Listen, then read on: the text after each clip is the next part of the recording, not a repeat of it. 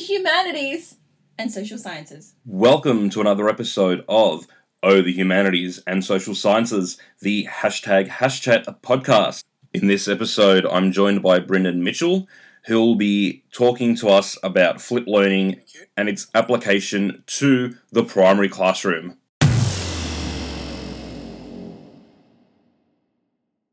Welcome to Brendan Mitchell. Would you like to start just sort of a bit of an intro about yourself and your role and in education and what role you have in HAS as well? Sure, yeah. So I'm fairly late to education. I entered my teaching degree, I think I was 26 maybe.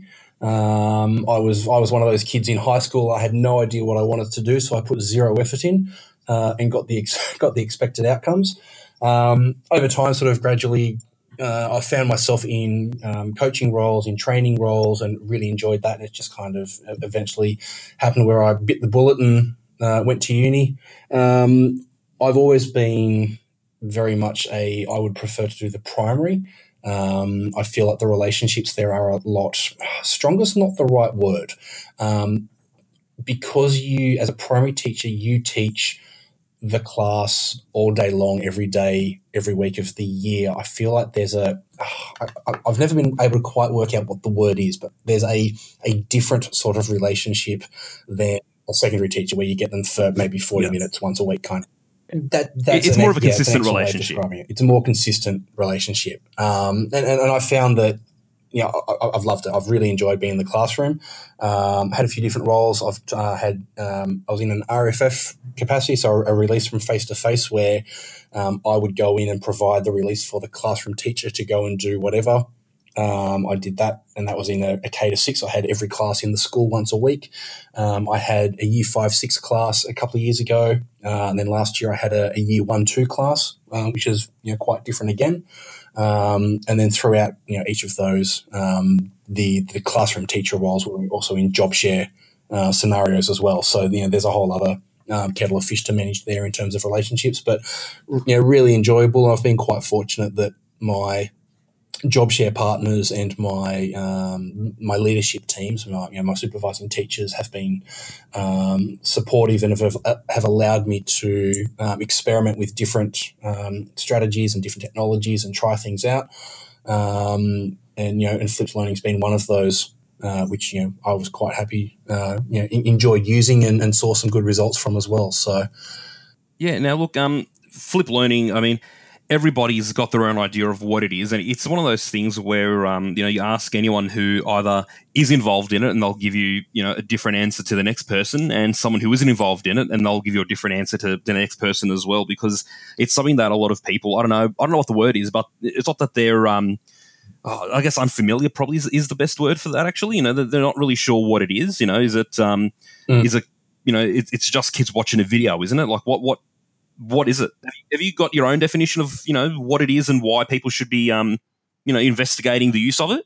In the early years, when sort of John Bergman and Aaron Sams were just sort of starting their process of, spreading the word and sort of sharing flipped learning with people, they were still, to a degree, they were still codifying exactly what it was themselves. And I've heard John Bergman say, and I know quite a number of people have heard him say in a few keynotes, that they did they did some further research recently, and they discovered a whole range of things that they didn't realize that were sort of bubbling away under the surface, and new strategies in how flipped learning was being used in the classroom. For me, my biggest thing is all about the relationships. That's the absolute, if no other reason to use it, it improves your relationships with your students. What I found was that teaching up the front of the classroom, you don't get a whole lot of one-on-one time with every student. It might take the full week to actually have a conversation with every student in the classroom, which has an impact on your relationship with them. Whereas when you're using flipped, when it's done well, you can have that conversation with them, every day. It might only be a 2-minute, how you're going, check-in conversation, but you can have that every single day and then explore that further, throughout the week. That for me is the number one. It helps your academic results, helps the students learn better, absolutely. But for me, it's all about the relationships, and that's been the number one thing that I sort of try and encourage others to take it up is it's all about the relationships. Yeah, no, I just want to go back a few sentences ago. You said when it's done well. What makes it go well? How would you make sure it's being done well? What do you need to be able to do it well? I think there's part of it is the onus is on the teacher, and then there is a degree where the onus is on the students, of course. And I think the key to getting started is that as the teacher, you need to be comfortable with either curating high quality content, which as teachers we all do anyway, or creating your own content to share with the students. But you also need to teach the students how to learn through Flipped, because it is a different kettle of fish, and you'll get students who are used to being spoon-fed the knowledge and the information and the facts and the skills and whatever it is. They're used to the game of school where you do X and you get a mark. So Flipped does require them as students to think a little bit more and take some more ownership of their own learning. And I think spending that time up front, how much time varies massively, age group to age group, but spending that time up front, teaching them how to learn through this method, this strategy, I think pays dividends in the long run, because students will be able to direct their own learning within the framework of whatever the topic is that you're looking at. Okay, now look, before we sort of delve into the whole idea of how would you actually use this in a primary school setting, because a lot of the stuff I see online and I see from other educators is it's very directed towards secondary more than anything. So before we sort of go down towards the primary school track in terms of how would you do it, the question that everyone always gets when it comes to flipped learning is, and I get this all the time from other teachers, from other students even, but what if they don't do the pre-work? It's funny. You're right. That question comes up all the time, and in the primary panel at FlipCon Australia in Sydney last year, that question came up, and it came up the previous FlipCon that I attended and the one before that as well. It's an interesting one. There's a few things that you need to keep in mind, and I think one of the best responses is, well, what if they don't do your homework at the moment? Students often don't do it. I was one of those students who didn't do my homework. What do you do at the moment if they don't do it? Consider keeping that strategy. Is that going to be an effective strategy? Beyond that, it depends a lot. I think there is a bit of dependency on the personality of the teacher, the particular makeup of the students, and I think it comes down to, again, that time at the front, teaching the students how to engage, and part of that is making sure that they understand why they need to engage with these learning objects, whether it's a video or a reading or whatever it is, why they need to do that, because rather than doing that in class, there will be some kind of other active learning activity where they're applying and using that knowledge and using those skills. And I think getting that message to students up front will make a big difference to the rate, I suppose, at which students do or don't complete the pre-learning. Yeah, great. All right. Well, so let's now focus specifically on how would you use the flipped learning approach in a primary school setting, and now if we can broad strokes in terms of how would you implement that, and then how would you get the best out of flipped learning for a HISI or a HAAS subject in primary school as well? For sure. Yeah, I think in some ways there's not a whole lot of difference in how you could use primary as you would in secondary. I think where the real difference comes in is the fact that as a primary teacher, it's easier for me to integrate multiple KLAs into a single unit than a secondary teacher, because I teach the English and I teach the maths and the science and the geography and the history. It's easy for me to build a holistic flipped unit that integrates areas of each of those. And I think that in some ways, that's probably one of the benefits of being a primary teacher, to be honest, is that I do have that ability. In terms of specifics, I think, again, how you use it will depend on which level of primary, so infant, stage 2, stage 3. If I think back to last year when I had stage 1, how I use it with them would have been different to the previous year with stage 3. So if I look at stage 3, if I look at the history unit where we were looking at Australia as a nation. And let's sorry, before we go on, this is in for New South Wales, so people that are listening from other states thinking we don't teach that. What's he talking about? Yeah, it's one of the New South Wales syllabus topic areas. And one of the dot points for that particular unit is all about identifying and understanding the influence of Britain and the USA on Australian democracy. Now, that is a monster piece of content to wrap your head around as an adult, let alone as a child, as a student, 11 or 12-year-old. And this is where I think the flipped learning comes in, because you can structure it and set up a series of learning objects that allow you to chunk it into manageable and also related pieces. So, for example, you could do a piece that just talks a little bit about the way that Britain's democracy system is set up, another one that talks about the way the US one is set up, one that talks about Australia, and then a separate one which then might bring in, okay, we've talked about the three, now let's look at the relationship and the influences. The Westminster system, how that sort of came about and what that looks like and why it looks like that. That's trying to achieve that in a classroom, the traditional lecture format, would be a bit of a nightmare. It would because there is so much knowledge and there are so many facts in there and things to keep in mind from a student that's really difficult. Whereas chunking it, breaking it into smaller, manageable sections that, a 3-minute video or a 4-minute video about this is why Britain's parliament is set up the way it is, and another one for the US and then for us, that's a lot easier. Because as a student, when I'm studying, when I'm preparing my assessment task or my whatever it may be, I can very easily go back and just rewatch that 3-minute video. Whereas if I'm at home and mum and dad are at work, I can't ask them. I'm not at school, so I can't ask my teacher. Whereas the video, I've got that wherever I am. Would you use different software or hardware or hosting options from secondary to primary? Like I'm guessing that for secondary, like personally in stage 6 in 11 and 12.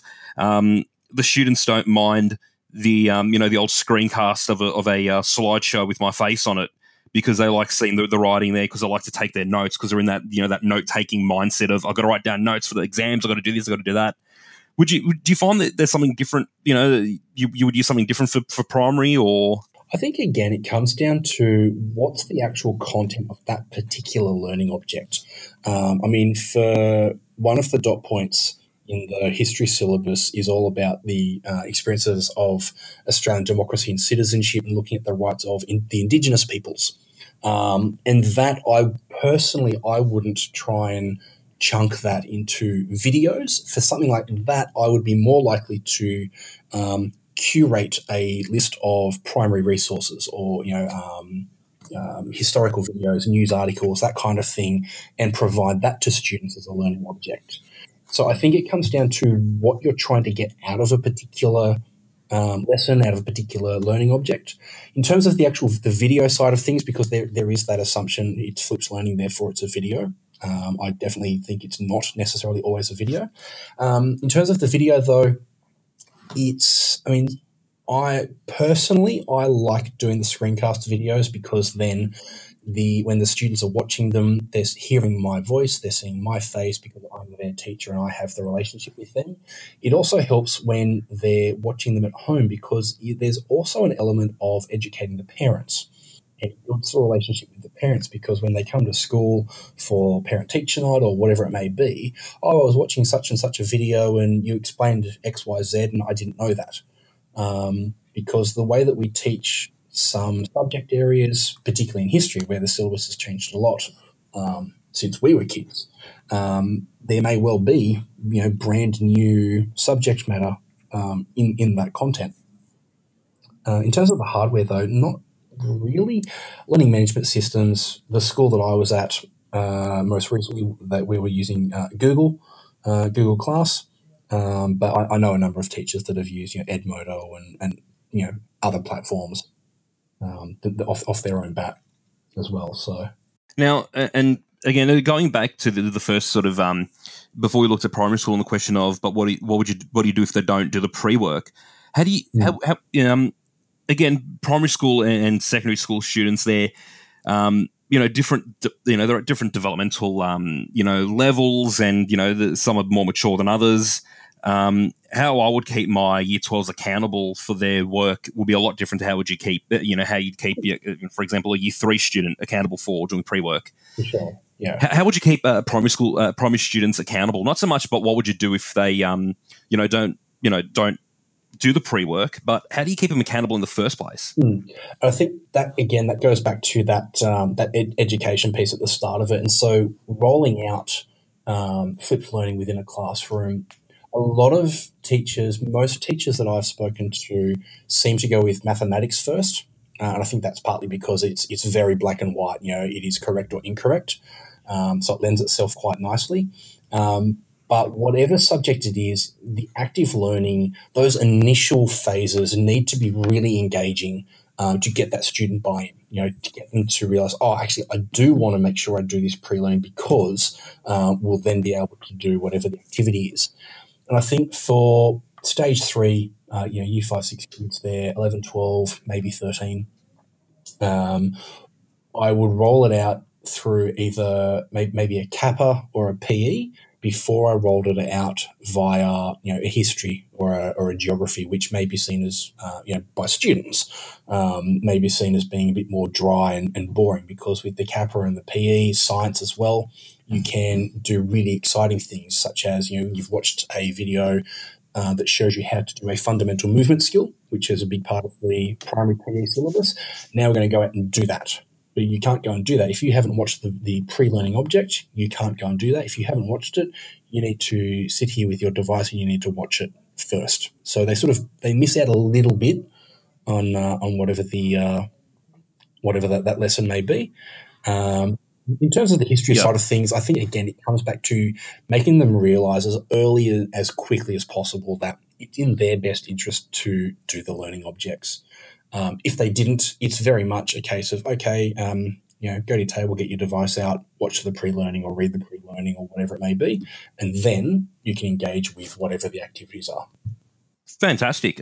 Before we wrap up, Brendan, is there any final things you'd like to say at all? I think the biggest thing with flipped is be brave, fail and fail hard. Because I look at a lot of my early videos and I look at them now and I cringe at how just terrible they are. But you know what? At the end of the day, the content was correct. It was clear. And that's really all that matters. As long as they can hear you clearly and what you're saying is correct, then it doesn't really matter if you make a funny facial expression or if you get your words mixed up. You don't get a do-over in the classroom. You can't, wave your wand and, magically make them forget the last 30 seconds where you made a mistake. So why do that in a video? It also means less work in doing your editing as well, which is a huge benefit. But yeah, I think just be brave, fail hard, but also connect with others who are doing flipped and who can help and guide. It's funny. I've noticed that my students do actually, they do comment on the videos where you do make a few mistakes and, you stumble over a word and they sort of think, hang on, this guy's, not a robot that lives at the school and, sleeps under their desk in the staff room. They're a human being as well, and that then helps also with the relationship building in class when you've got that time in the group space to be able to actually form those relationships as well. Exactly. And I've had it where I've completely stumbled over a word or said the incorrect word for a brain fart, so to speak. And it's just, oops, sorry, I meant this. Own the mistake. Move on. Fantastic. Well, thank you very much for giving up your time, Brendan, to have a chat to us about flipped learning in the primary classroom and how we can apply it to HASS as well. No worries. Thank you for your time. Thank you for listening. To continue the conversation, find us on Twitter at #HasChat. This podcast is part of the Australian Educators Online Network. aeon.net.au